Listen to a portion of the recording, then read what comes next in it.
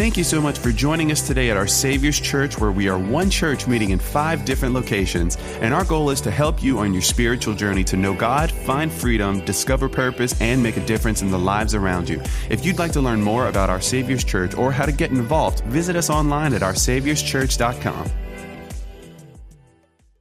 Well, welcome to our series, What's So Amazing About Grace? Today, I want to share something with you that isn't a sermon or a message. It's actually an impartation. It's an impartation because when I say what I'm going to say, every one of us have a picture in your mind of what it is. And tragically, for most of us, many of you like me have grown up with the wrong picture in your mind. What do you think of when you hear these words, the throne of God? Do happy feelings come to you?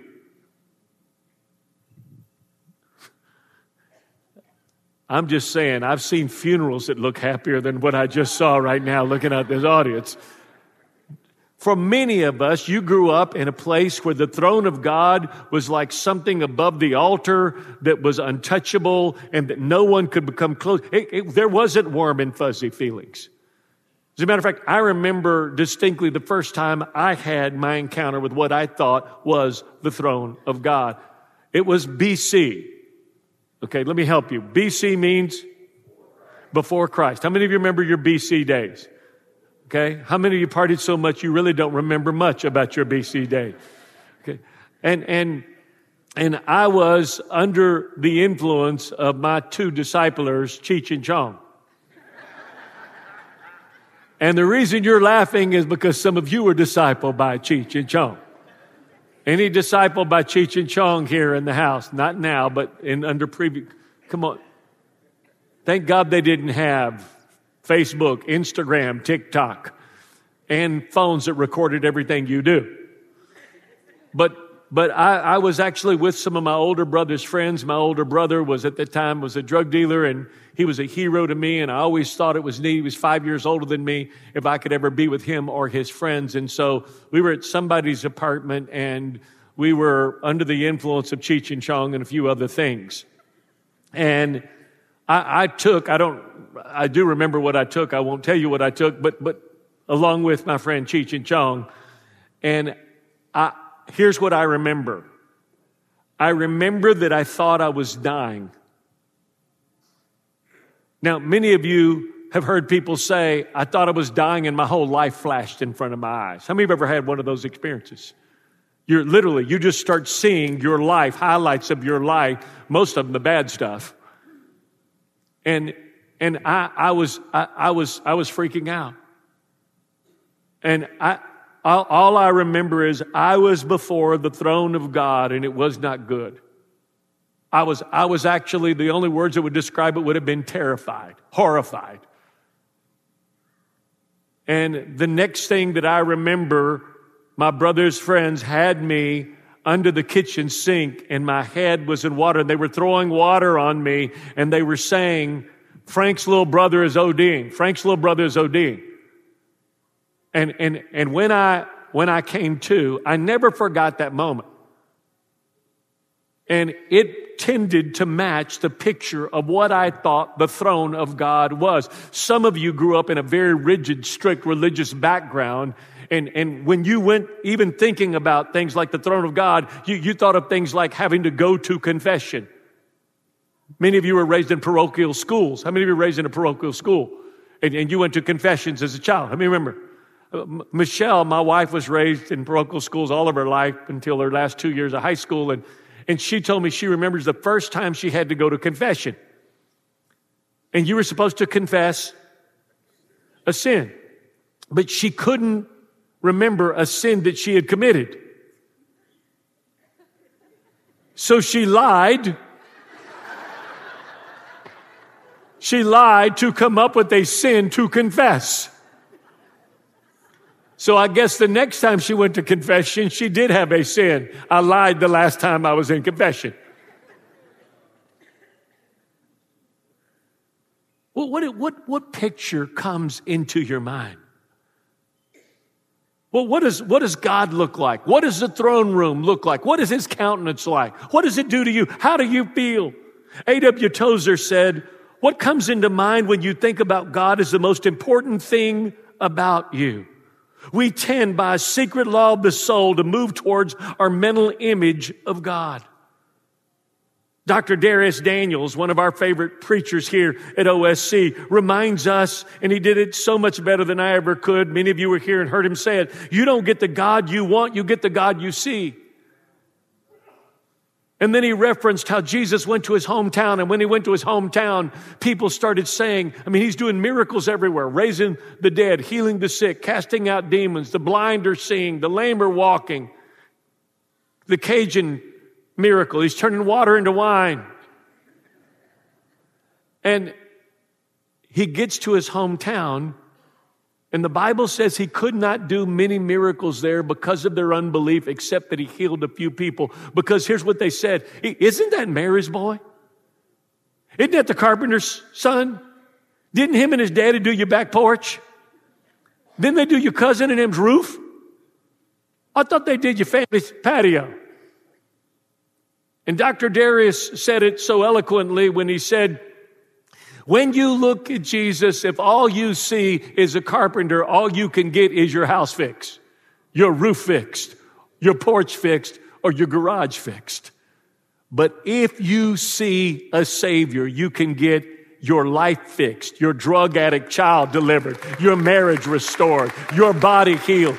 Because you don't get the God you want, you get the God you see. Why is this so significant? Why is this so significant? Because the enemy's design, the enemy only has a handful of tools in his tool chest. Do you know that? People think that the devil's always inventing new things. No, he's not. The devil only has 3 tools, and he's been using them since the garden, but he uses them so well that they still work for people who've been tripping into them every time like they're just seeing them for the first time. Well, what are those things? Remember when Adam and Eve were in the garden? The only 2 perfect people ever in a perfect place. The world's been fallen ever since. Everybody's been fallen ever since. But the only 2 ever perfect people were there in the garden. It was perfect. And the devil showed up. And what did he do? He lied about the character of God. Why don't you eat of this tree? Well, I was told not to eat of this tree. Why? God knows in the day you touch or eat of the tree, you're going to be like him. That's not what God wants. If God didn't want us to be like him, he never would have created us in his image. And 2 perfect people in a perfect environment, having everything they would want, were lied to by the enemy, who has 3 very simple tools. They're simple. What are they? Lying, deceiving, and accusing. Those are actually the titles the Bible gives him. He is a liar, he is a deceiver, and he is an accuser. Why is that so significant, Pastor? Because man has been hiding and running from God since the Garden of Eden when they were covering themselves in fig leaves all the way to the prodigal's pig pen. When he ran from God, who, as Jesus told the story in Luke 15, the Father there was God himself. The devil is a liar and a deceiver and accuser, and these are the tools of his trade to battle against all of humanity. So I have a question. What has he told you about God and the throne of God where God sits? Your view of God on the throne is either divine because it's based on the Word of God, or it's demonic because it's based on the liar, the deceiver, and the accuser. And it's not demonic because it's evil, it's demonic because it's distorted and a lie. A lie. Your view of God will keep you hiding from God when you sin, or running to God like the prodigal when he finally came to himself in the pig pen and said, how many of the servants in my daddy's house have it better than I have, leading my own life by myself? And he began to run home. And when his father saw him finally from the distance, when he saw him coming, he didn't have to run home because at that point, his father started running to him. See, that's the real God. That's the real God on the throne. John 1:17 says this, for the law was given through Moses, the law, thou shalt not. If you break these laws, you die. But grace and came through who? Came through Jesus Christ. I told you in a previous message the word grace was used 131 times in the Bible, 124 times in the New Testament, and 86 times in the writing of Paul. It is under Moses' law. Don't steal, don't kill, don't commit adultery, don't bear false witness, don't lie. It's under those that the punishment of those things is death. But grace and truth came through who?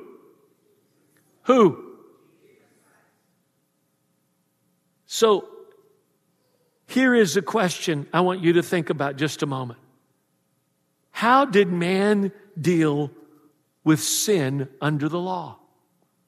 How were you ever forgiven under the law? Well, we don't have to question. We can actually go to the Word of God, and it tells us. Do you know what God's people did when they sinned? They would take and they would sacrifice an animal. They would sacrifice an animal.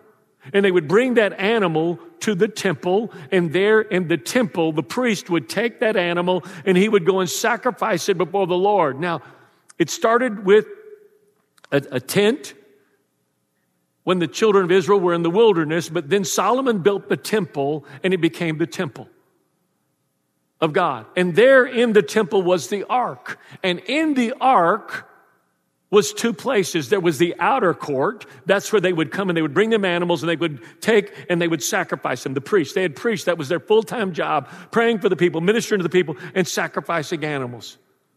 But once a year, they would go into a place that was the holiest of all, and that's where the presence of God lived on earth.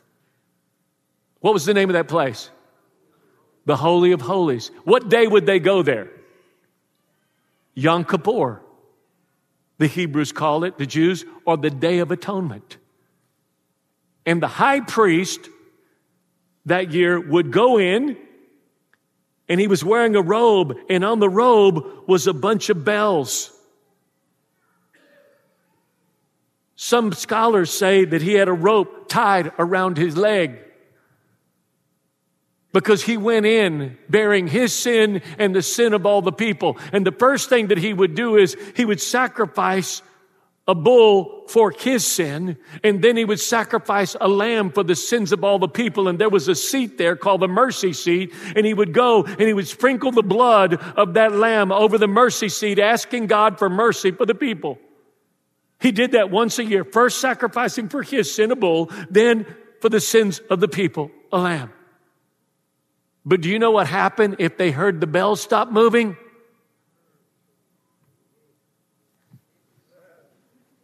And I don't know if the first guy that went in there was always as holy as he should have been, but the second guy was.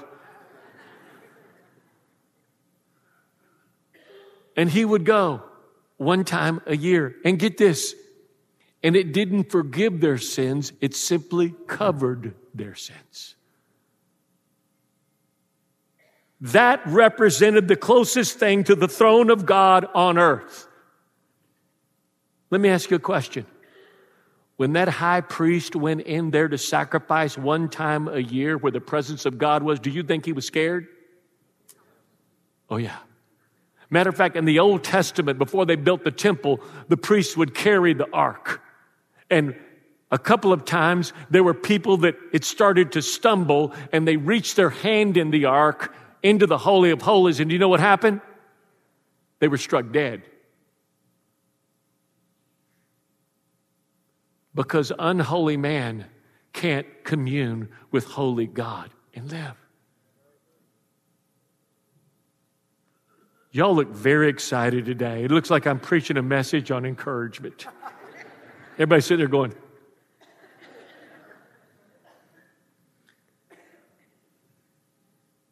before I get into the story today and tell you, we're going to read it. Remember, they would sin. You'd come and you'd bring your animal sacrifice to the priest. He would take it to the outer court, and then once a year, the high priest would go into the Holy of Holies, to the mercy seat. Now, that is the way that it was always done until John 1:17.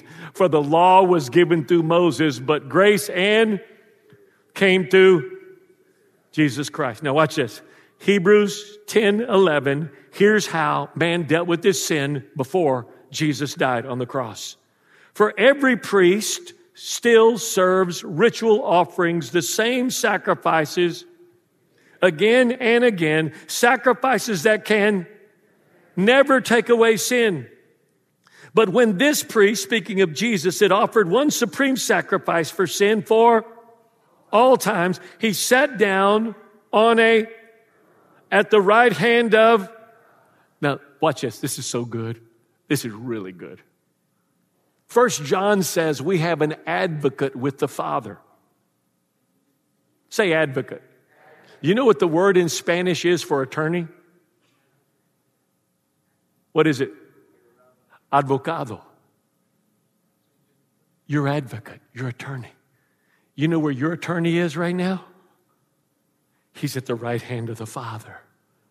So when you go, he steps up and goes, Father, I'm representing Shamika. I'm representing T-Boy. So he goes on to say, but when this high priest had offered one supreme sacrifice for sin for all time, he sat down on the throne at the right hand of God, waiting until his whispering enemies were subdued and turned into his footstool.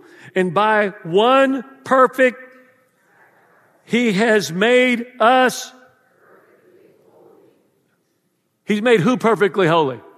He's made who perfectly holy? Say that, I'm perfectly holy.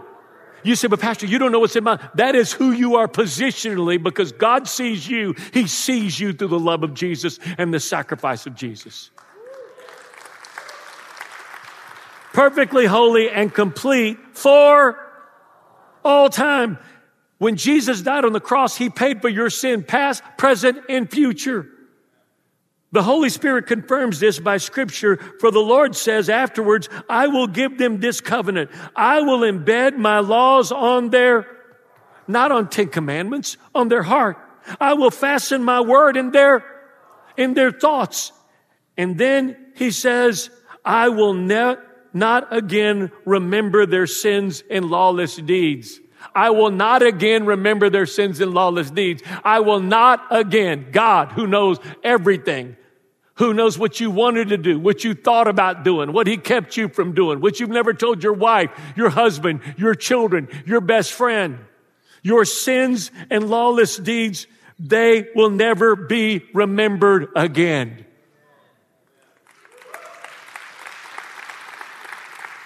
Well, my husband reminds me, well, let me tell you something. Guess who's using him to remind you?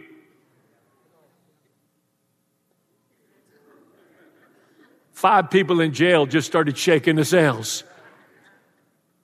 So if our sins have been forgiven and forgotten, why would we ever need another sacrifice for sin? What does that mean? You don't have to go and light a candle. What does that mean? You don't have to give money to find forgiveness. What does that mean? You don't have to go and pay penance. Your penance was paid on the cross. And the final thing that Jesus said when he died on the cross is, it is finished. It's all been paid. You can't pay anymore. And now we are brothers and sisters in God's family because of the blood of Jesus. And he welcomes us to come into the most holy sanctuary of the heavenly realm. How? Boldly and without. For he has dedicated a new and life-giving way for us to approach God. For just as the veil was torn in two, let me explain this. Okay, so there was the outer court where the priests were. There was the inner court. There was the Holy of Holies. And what separated the Holy of Holies in the temple from everything else was a 60 to 90 foot curtain that was 2 inches thick that they would go through one time a year. But do you know what happened when Jesus died on the cross? There was an earthquake, and that entire thing in the temple was God ripped it in two because he said, no longer will I live with a temple made with man's hands, but you will become the temple of the Holy Spirit. For just as the veil was torn in two, Jesus' body was torn open to give us free and fresh access to him. And since we have a magnificent high priest to welcome us into God's house, we come closer to God and approach him with an open heart, fully convinced that nothing can keep us at a distance from him. For our hearts have been with the blood to remove impurity, and we have been freed from the accusing conscience. Who's the accuser? Who's the accuser? We've been freed from him, and now we are clean and unstained and presentable to God inside and out. Okay. There's positional. That's who God sees me. When he sees me, he sees Jesus. And there's practical. I'm working out my sanctification. I'm getting my stuff together a little bit at a time as God works in me, because if he changed me all at one time, I couldn't handle it. I couldn't handle it. In Hebrews 4, the writer of Hebrews says it like this: for we do not have a high priest who is unable to understand and have shared feelings with our weaknesses, and to every assault of, who's the tempter? The devil is. He understands. Watch this. But one who has been tempted in every respect just as we are, but he didn't sin. Because of this, let us fearlessly and boldly draw near to the throne of God. Is now the throne of grace. The throne of God's unmerited favor for us sinners, that we may receive mercy for our failures, not when we do good, not with our successes, and that we find grace to help in a good time for every need, an appropriate and well-timed help coming just when you and I need it.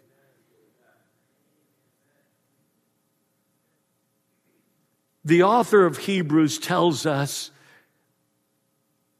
that Jesus is our high priest, and three things he wants you to know. Number one, he understands. He understands. Look right here. For the last 48 years, I've been sitting across from people who have been telling me the issues of their life. And how many of you know that when you sin, that the sooner you stop it, the sooner you stop pain to God, you, and everybody else that loves you? If you can stop it when it's a thought, it doesn't become a deed. If you can stop it when you start it as a deed, it doesn't multiply. Someone said, if you plant a thought, you reap a deed. If you plant a deed, you reap a habit. If you plant a habit, you reap a lifestyle. If you plant a lifestyle, you reap a destiny. Heaven or hell, life or death, good or bad. So the sooner that you stop it. So the enemy's plan is, when you sin, to get you to do what Adam and Eve did: hide. Hide. So when I talk to people and I say, well, why did you keep doing this? And here's what they always say: I couldn't tell anyone. Why? They wouldn't understand. I want to say something to every man here. Look right here. You're not the only man that's ever struggled with lust. No temptation is uncommon to man. You show me a man that says he's never struggled with lust, and I'll show you somebody that has a lust and a lying problem.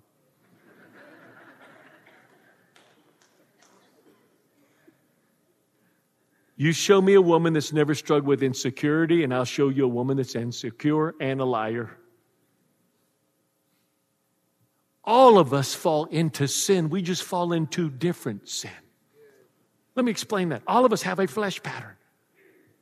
How many of you, everybody in your family drinks? Come on. Everybody, as far as you can remember. I mean, some people here think you can't drink crawfish unless you wash it down with something with alcohol in it. It'll just stick here and kill you.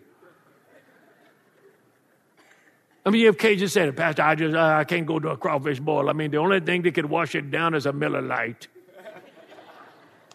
Like one time I didn't drink a Miller Lite and I threw up all night. Think of all the times you drank a lot of Miller Lites and threw up all night. You don't remember those. But the enemy's design is to keep you ashamed and hiding so that you continue sinning. That's his power. Condemning you, shaming you, guilting you, accusing you about you and about God. That's where his power is. And so now Jesus says, I understand. I know what it is to be tempted by lust. The reason he became flesh was not just to pay the price for our sin, but to pay the price of the temptation that you and I would know. He understands. Joseph preached a funeral, his first funeral this week, for a 24-year-old boy who was tragically killed driving home from work in Texas. 6 years ago, that boy's father took his life. And all that's left is one brother and a mama. We were talking about the funeral, and I said, baby, there are very few people that can say what you can say. You can look at that brother and you can say, I understand.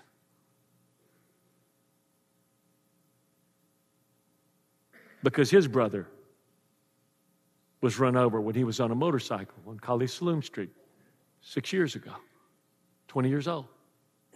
He knows. He understands. Look at me. Jesus became a man so that he could look at you and tell you, I understand. I understand. Here's the second thing it says is he sympathizes with you.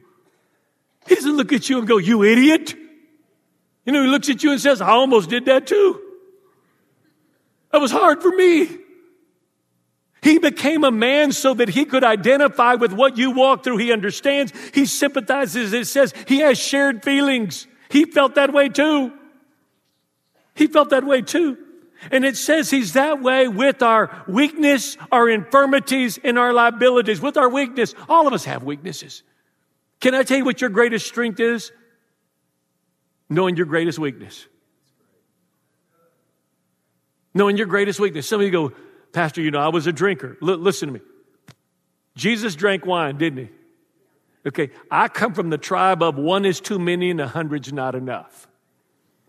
That's every Mexican in my family back to Mexico. There wasn't no dos X's. There was like 4 X's, 10 X's, 100 X's. The X's just kept rolling. They could have never been in that, come on, I don't drink often, but when there was like, I drink often, and it's always X's. Ex-wives, ex-friends, ex-girlfriends, a lot of X's. Knowing your greatest strength, knowing your greatest weakness is your greatest strength. Look at me. A lot of you, if you understood your greatest weakness, it would spare you from 90% of the temptation you keep falling into. Some of you, if you struggle with lust, delete social media. Delete social media. You don't need to look at porn. All you got to do is look at social media. You say, Pastor, how do you know that? I've been listening to y'all confess for 40 years. That's not true. That is true, but that's not the only reason why. I'm a hot-blooded Latino. How do you think? Our weaknesses, our infirmities, and with our liabilities, he understands the weaknesses of your flesh pattern. That's why he brings godly people into your life. That's why he brings freedom groups for you to be a part of. That's why he brings other people like men's Bible studies for you to have accountability and relationships to disciple you and help you. That's why. He goes on to tell us that because our high priest understands, we can approach the throne of grace. Remember what I told you that grace was? G-R-A-C-E. What does it stand for? God's riches at Christ's expense. Come on, say it again. God's riches at Christ's expense. You know what that means? You know what it means? Many of you know my son Joseph, who's here with us. He invites me everywhere. I'm like, I'm so blessed. Every time he goes out to eat, I get invited. Daddy, let's go to Florida. Daddy, let's go on a fishing trip. I'm like, I'm so special. And then we get to the counter.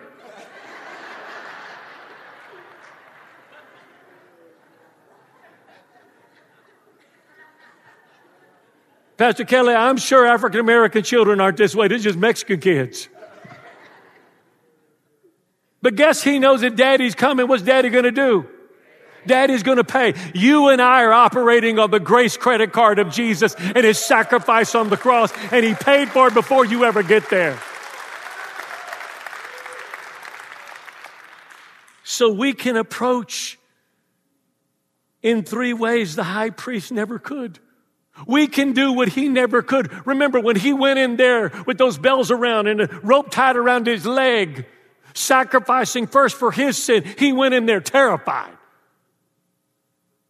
He went in there examining himself, knowing every day, this is the day I'm going to be going. In 300 days I'm going to be, in 200 days I'm going to be there. In 100 days, in a week I'm going to be. He was examining. He was terrified. The same way many of us have looked at the throne of God all of our life. But because he became our high priest, we get to do what they couldn't do. Number one, we can approach this by, the scripture tells us, fearlessly because I have favor. Fearlessly because I have favor. 1 John 4:18 says, love never brings fear. If you're in a relationship that's ruled by fear, it's not love. Fear equals control. Fear equals control. Controlling people are living in fear. Don't point to him, just look right here at me. I love what it goes on to say, but love's perfection drives the fear of punishment far from our hearts. The New King James says, there is no fear in love. Perfect love casts out fear. Look, right here. Fear casts us out from the presence of God. But you know what Jesus did? Jesus came and cast out the very thing that tries to cast us out.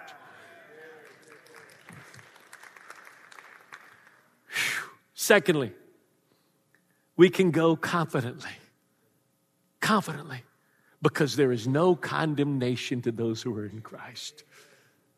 Well, what does that mean? Romans 8:1 says, there is therefore now no condemnation to those who are in Christ Jesus. Romans 8:1, the Passion Translation says this, now the case is closed.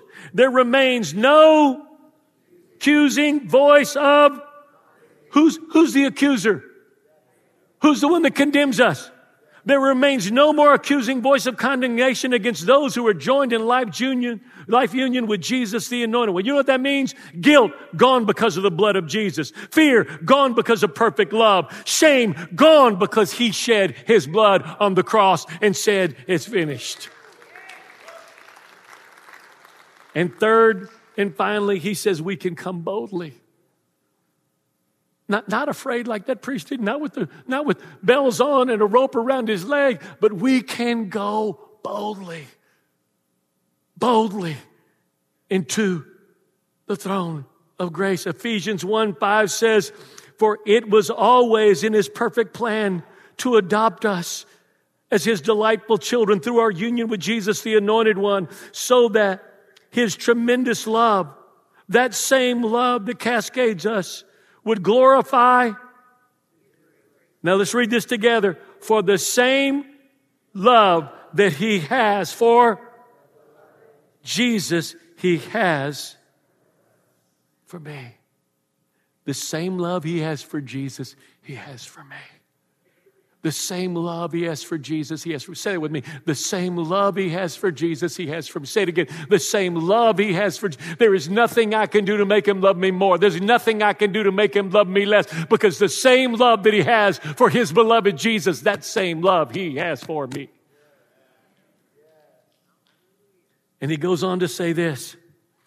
so that his tremendous love cascades over us, for his glorious grace, for the same love that he has for his beloved, he has for us. And this unfolding plan brings him great pleasure. Since we now are joined to Christ, we have been given the treasures of redemption by his blood. Read it with me. The total cancellation of, all because of the cascading riches of his grace.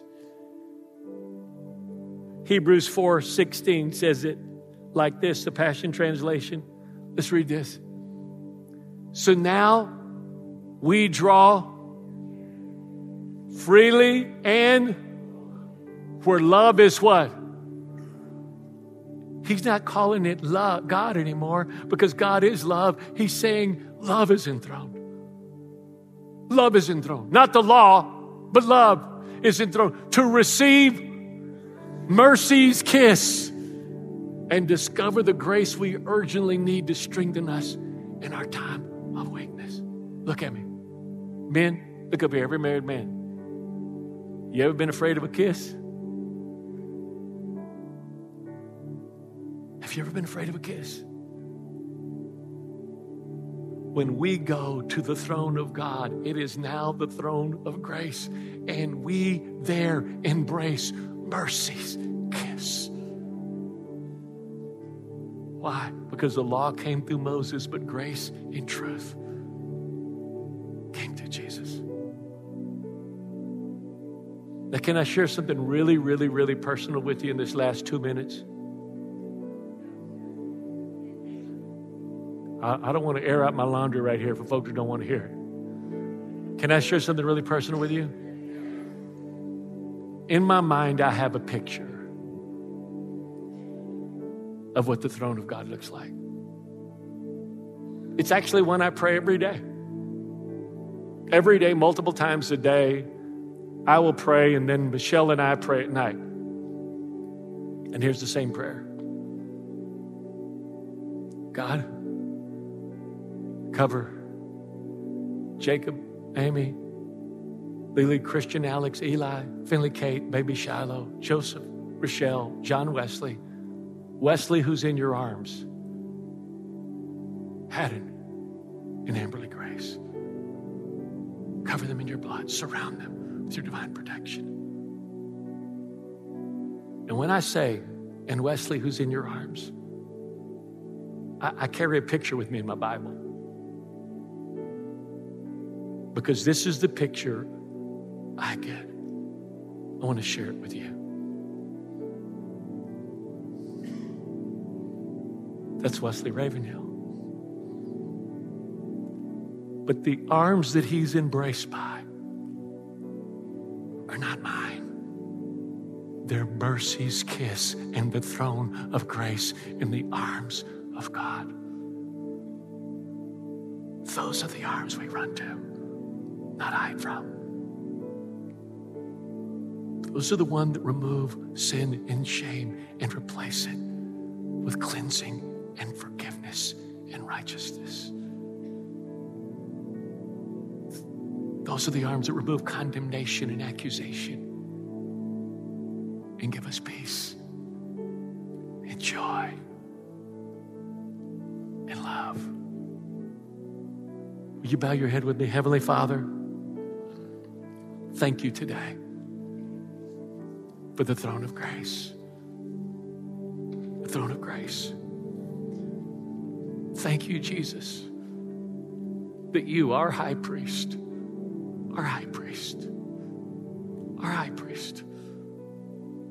gave your life as the sacrificed Lamb of God without stain or without blemish, so there would never have to be another sacrifice made to cover sin. But you did it once and for all. To remove the tools the enemy's used on us all of our lives. Fear, guilt, and shame. And he's done it through accusation and lying and deceiving. I want everyone here, I want you just to say this very quietly with me. Lord Jesus, thank you that you're my advocate. that the throne of God is the throne of grace, where I receive mercy's kiss. Thank you, Jesus, that you took what I deserve so I could receive what you deserve. And now, with every head bowed and every eye closed, I want to ask you the most important question of your life.